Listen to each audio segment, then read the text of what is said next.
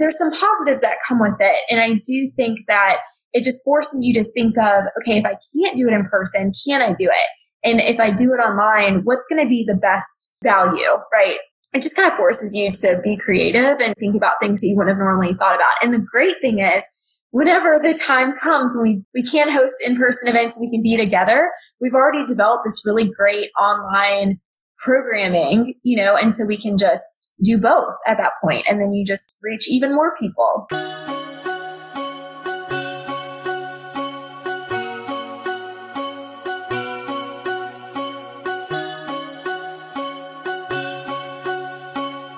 Hello, it's Marcy Bullock with Season 2 of your favorite career readiness podcast. Learn tips on personal and professional development. Hear inspiring stories of overcoming obstacles.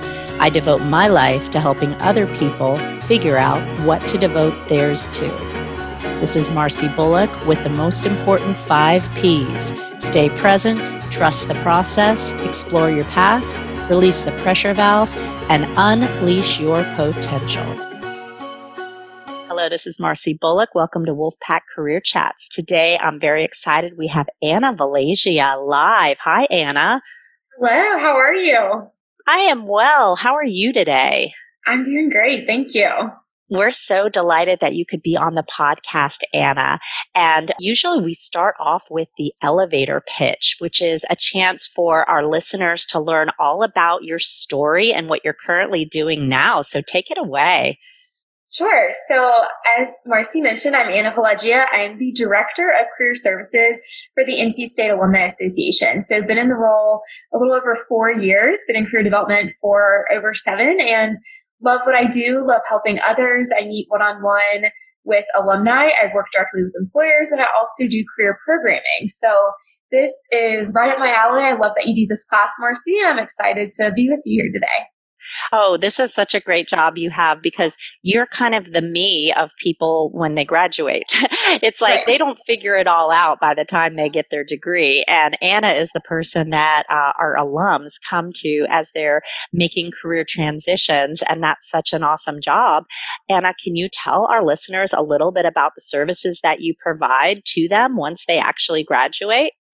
Yeah, absolutely. So the great thing is when you're a student and then 1 year after graduation, you have access to the Career Development Center and all the wonderful resources that they provide. So after 1 year of graduation, if you need any sort of career assistance, you would just join the Alumni Association, and it's a benefit of being a member of the Alumni Association. So we offer 2 career coaching sessions that are complimentary.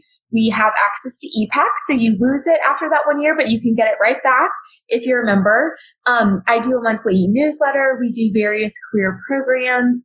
We have one coming up that's a Leaders of the Pack series. We'll be hearing from high-level executive alumni who are just talking about how they got to where they are and giving great advice to our recent graduates, experienced alumni.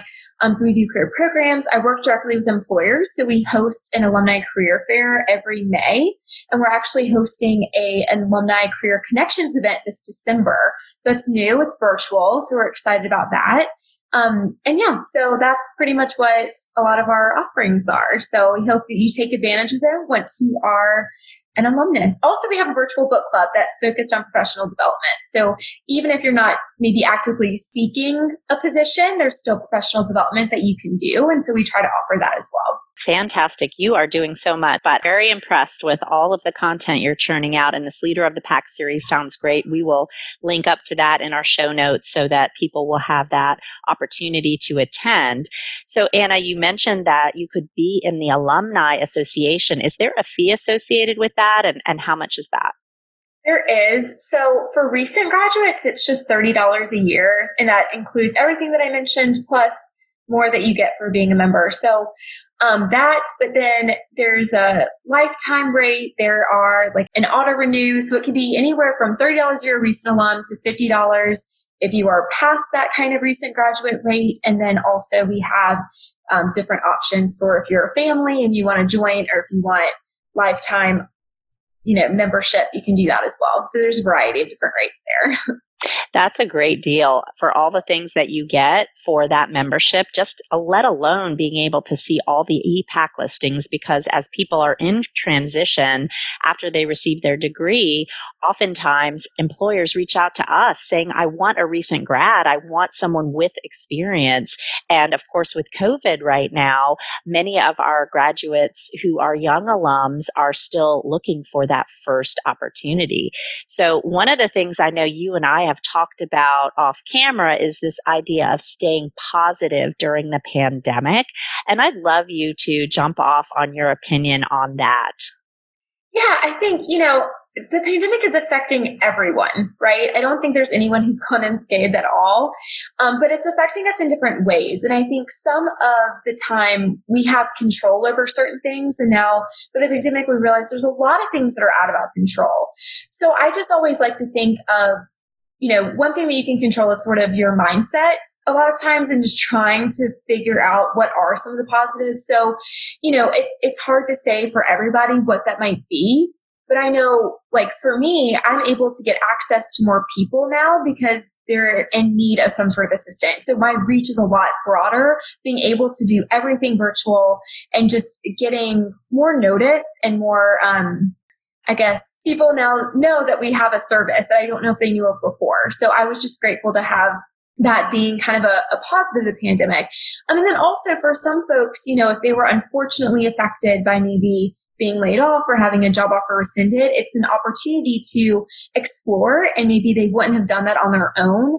So they're kind of almost forced into it to sort of see what else is out there and how might I be able to transition and pivot at this time. So I just think, we're all going to be facing adversity at some point. And so I think it's a real judge of character on how you do that and the mindset that you have going into it. So although it's been really difficult for so many people, I do think that there's still some ways to kind of view the pandemic as maybe positive. So a lot of one thing that I was thinking was, so often we're so busy and life is just constant and we have so many things going on. And this was the first time I've ever remembered it almost stopping.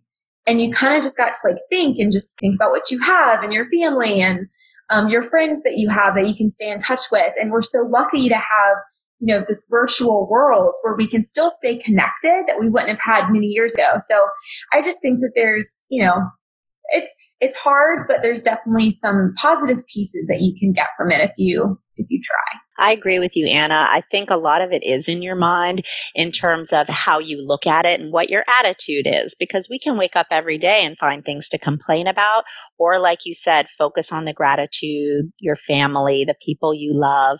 I know a lot of our students would rather be on campus right now, but honestly, when you look back a decade from now and you think about this time, for example, our TA Sade is getting to spend time with her niece who's an infant, and she's enjoying holding her and feeding her and watching her grow. And had she been on campus, I know, Sade, you can unmute, but is that something that you're finding is really helping you during the pandemic? Yeah, it's definitely helping me cope with, the craziness of everything. Just being able to see her, grow. This is a stage where I didn't know I was going to be able to see her milestones. I didn't think I was going to see her till she was 6 months, and now she's 4 months, and I get to see everything. So it's definitely beneficial for me. That's such a great example, Sade. Thanks for sharing it. This whole idea of pivoting and finding the silver lining. Tell us more, Anna, about your thoughts on adapting and innovating during this challenging time. Yeah, I think, that was one of the positive things is it kind of forces you to, right? I know various offices across campus did a lot of in-person things, which I think is great. And I think NC State is really good at having a variety of different options for in-person things. But I don't know if there was as many virtual options as there maybe could have been. And so now this is really forcing us to try to be creative and think of different ways to have offerings. And so I know I mentioned this series, so I'll just kind of touch on that really quickly. I had an event last fall that was Cocktails, Cuisine, and Conversation. So it was a progressive dinner networking event. And it very much is an in-person event, and that is hard to transition to being virtual. And so I was like, I still want to get the opportunity for executives to speak with younger alumni. And so we came up with the Leaders of the Pack speaker series. So it's a virtual event. You can tune in wherever you are. And we have C-suite level executives who are, just talking about their path and how they got to where they are, but it's become a lot more accessible. So instead of having 30 to 40 attendees, because it's a very intimate event when it's in person, we have over 100 people signed up for the first one. So it's actually, there's some positives that come with it. And I do think that it just forces you to think of, okay, if I can't do it in person, can I do it? And if I do it online, what's going to be the best value, right? It just kind of forces you to be creative and think about things that you wouldn't have normally thought about. And the great thing is, whenever the time comes, we can host in-person events, we can be together. We've already developed this really great online programming, and so we can just do both at that point, and then you just reach even more people. So that's such a good point. I know in our classes, we've done virtual mock interviews, and I think you actually helped with one of them from a student in my class. And I got 100 different people to volunteer, and they live all over the world, whereas before they would have never been able to do that from the Netherlands or from China. And this is chances for people to build relationships. So do you have any thoughts on networking for students maybe that did their first virtual mock interview and now they're thinking, how do I nurture that relationship when I can't be in person and have a cup of coffee? Yeah, one thing I will touch on, because I think some people are saying that networking is harder in the virtual space because you can't just grab coffee or go to lunch, right? You have to set up everything virtually. But I almost argue that it can be easier because you're not restricted by location or a commute time or anything like that. So I would just take advantage of the fact that you can hop on a call and not have to give yourself 20 minutes to drive somewhere, or, people that we're trying to network with oftentimes are very busy. And I think just being able to jump on a call really quickly versus scheduling a meeting can actually work out to people's favor. So yeah, I would just, in networking, I always try to ask how somebody wants to be contacted, right? So let's say with the mock interview, you've already made the connection with somebody. So I would just ask and say, hey, this has been a really good conversation. How can I continue this? Like, do you mind if I check in once a month, right? Or once every other month, and kind of set the tone of how that relationship can continue after the fact. Go ahead and just ask versus just kind of wondering after the fact, like, oh, that was really good. I really wish that I could follow up, but I don't know the best way to. If you just ask them what's the best way to, then you can establish that from the very beginning and start to build that relationship. That sounds so simple, but it's also hard, right? It's hard to have the courage to just ask that question of, can I call you once a month? And I think some people sometimes feel awkward about thinking, how do I develop this mentor relationship? But you're right. That's a great approach to take. And then once they say, yes, once a month, what exactly would you suggest to a student for a strategy for what to do during those monthly conversations? Yeah, well, one thing that I suggest to all of the alums that I meet with is to keep track of these conversations and who you've reached out to and how you've gone about reaching out. So it's very simple, but I have like a networking tracking sheet. And I think that's one of the easiest ways to just sort of see, okay, if I contacted them this way and that seemed to work, I can do that again. So it's just keeping track of your efforts and also best practices and what's working and what's not. So that's one of the first things that I tell people to do is just start keeping track. So when you do have those conversations, and again, I think it sort of depends on how your conversation went previously. If there was a very specific topic that you discussed and then you see an article and it's on that topic, I think that's an easy way to kind of re-engage in conversation. Or, some of it's just the relationship piece kind of based on a previous conversation, what you can reintroduce. And so I do think that it's so important to, again, keep track of some of the things that you did talk about. I remember I met with an alum and they did keep track of different networking outreach that they had done.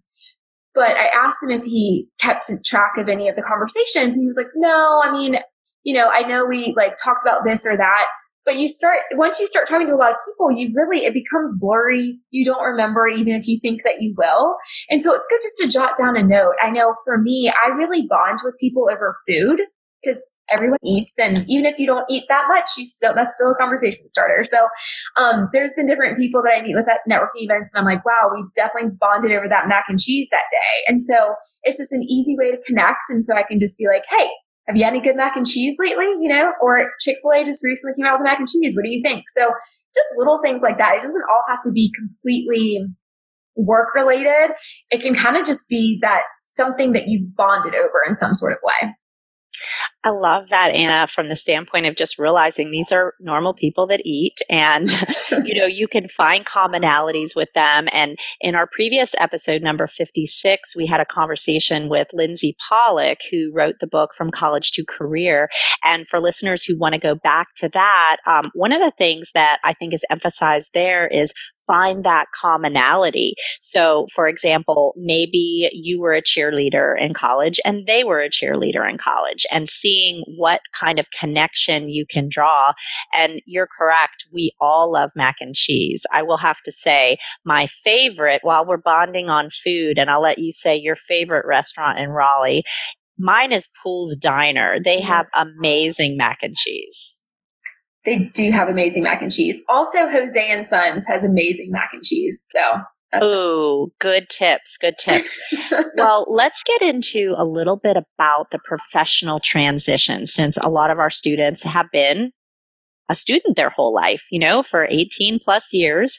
And now they're moving into, I might have my first internship. I'm a professional. How do you recommend that they get involved as a professional and just connect to that identity? Yeah, I mean, a lot of it is kind of taking what they've done in college and doing the professional version, right? So if you're in college and you maybe do a club activity or intramural sports, or you're involved in your professional marketing association, I think seeing what they have in that sort of realm professionally, right? Like I know, Marcy, you're involved in an adult soccer league. So like if that's something that you are like and you get excited about, then I would just encourage you to find that version as an adult, right? Because there's all sorts of things you can get involved with. So I think it depends on some of your interests, both personally and professionally. And most of the time, there's going to be something aimed towards that. So whether, again, if it's a sport, they have professional leagues or adult leagues. If it's like the American Marketing Association, there's an adult version, or Toastmasters. There's, a lot of different clubs around. So kind of depending on some of your interests, I would sit down and just think about, what do you enjoy, and kind of do something you enjoy, do something that's maybe more professional, like a professional association that can help you get to where you want to go. So for instance, for me, it's the Alumni Career Services Network. That is the professional association that I need to be involved with. It's exactly what I do. It's the people who I need to be networking with. And so like I'm the secretary of that organization. So I'm involved with that. But then also locally, I moved to the Raleigh area 4 years ago, and I wasn't sure the best way to meet people or network. And so I joined the Raleigh Chamber of Commerce, which was one of the best decisions. And I'm involved in the Young Professionals Network. So that's another great way to meet people. So I think part of it is sort of, what are you interested in just hobby-wise, and how can you connect with other people? What professionally might be good for you to kind of get involved with, professional association or just local community-wise, and then just seek out, different ways to be involved. There's so many different things out there. It's just a matter of finding them. So good. Get out there. And even if it's through a screen right now, there's opportunities to make these connections and raise your hand, like you said, to be the secretary, or when they're looking for someone to assist with something, you'll be remembered that you rolled up your sleeve and took advantage of that opportunity. So our students just worked on resumes, Anna, and I know you have viewed many resumes in your life as you've hired people and assisted thousands of alums in making transitions to their next job. So what do you think about resumes? Are they important, or do people just toss them out because they don't have time, they're too busy? That's a great question, Marcy. So honestly, I think sometimes people don't put enough value in resumes. I think, so here's my thoughts. The resume is so important because it helps give you confidence. If you have a really good resume, you're going to feel better about yourself. You're going to do better in interviews. You're going to be a better employee. That's truly how I feel. So even though it might just be a piece of paper with words on it, if you take pride in it, it really tells your story. And so I think that sometimes people just don't want to be a piece of paper, which completely makes sense. But at the end of the day, that's a lot of what people see first. And so you just want to make sure that you're putting your best foot forward. It's your first impression. It's telling your story. And again, if you really take pride in it and take time to develop it and build it the way that you want it to look, I just see people whose confidence completely turns around once their resume is actually looking the way that they want it to, right? Like before, if I see somebody and they have a 3-page resume, the formatting's kind of all over the place. They don't necessarily see anything wrong with it, but once we start to go through it, we edit it, we get it to 1 page, it's beautiful, it has different sections, it's organized. There's something that switches and they get so much more excited about it and they feel so much better about themselves to where when they're submitting their application, or like I said, when they're going in for an interview, they feel better about themselves because they know that the best version of themselves is what's being represented. And I don't think the resume is the only way to get a job. Don't get me wrong there. I think it's very important to do the networking and to do it because 80% of jobs are found through networking. However, they're still going to want to see, what does your resume look like? And if it's, if you can tell that someone takes pride in what they're submitting, I think that says a lot about themselves. So I just think resumes are important. I think they're so important. And like you said, that confidence piece, if you look at that and you go, wow, this is representing me on this 8.5 by 11 piece of paper. I'm so proud of what I've done. And we're going to be offering a lot of extra help that students are about to learn about regarding resumes so that they can make sure it is polished and professional and top notch. We have our first student question, so I'm going to ask Emily to unmute now and to ask her question to Anna. So I was wondering what professional level employers think of employees just coming into the workforce using their company as a stepping stone for other opportunities. Like, is that looked down upon? Well, that's a great question, Emily. Thank you. I would just say, do they need to know that it's a stepping stone? I think that would be something that I don't know if anybody wants to know that they're just kind of being used as a launching pad, but I think some companies expect it and know it, and that's fine. I don't know if you would enter into an opportunity and tell an employer that, but I think that at the end of the day, you got to do what's best for you and your career. So if that's a really good way to get your foot in the door, gain great experience, you can make an impact on that company while you're there and then seek other opportunities. I think that's completely fine. I'd be a little bit nervous about how you'd approach it, and I wouldn't necessarily convey that to the employer on the front end. But like I said, if you can make an impact to that company, even though if you're not there that long, I think they'd be happy to have you, even if it is a stepping stone. That's a great answer. And you also don't even know where that first position will lead. Maybe you're going to get an advancement opportunity that you never even dreamed of within that organization. Sometimes I have students saying, well, I just want to get this first job and then I'm going to go to grad school in 6 months or 1 year. But what do you think about that? Like if they are thinking I might only be temporary here, what advice do you give in that situation, Anna? Tell them to soak up all of the experience that they can get. Really dive in, give 110% in that role, because you're going to give the company all that you can and they're going to give you everything that they can, right? So like if you really invest in yourself, even if it's for a short time, but you give it all you got, I think you're going to gain more from that. And then obviously they're going to be grateful that they had you for at least that short time. Like I said, you make an impact. So I think that would be important. Fantastic. Well, our time has gone by quickly. We're down to our last question, which is our signature completion of the Wolfpack Career Chats. We're getting into our time machine, Anna, and we are zooming to 2040. Okay. Anna Valegia of 2040, what would you say to yourself now? What advice would you give to the 2020 Anna? Keep being adaptable and flexible because you never know what's going to hit you. You don't know if there's going to be a pandemic. You don't know what's going to happen. And so just try to control what you can control, but also be very flexible and open to new opportunities and challenges. So even though something is viewed upon as a challenge, it can also be a very great opportunity to just try something new and make you better in the long run. Wonderful advice. Thank you, Anna. Thank you.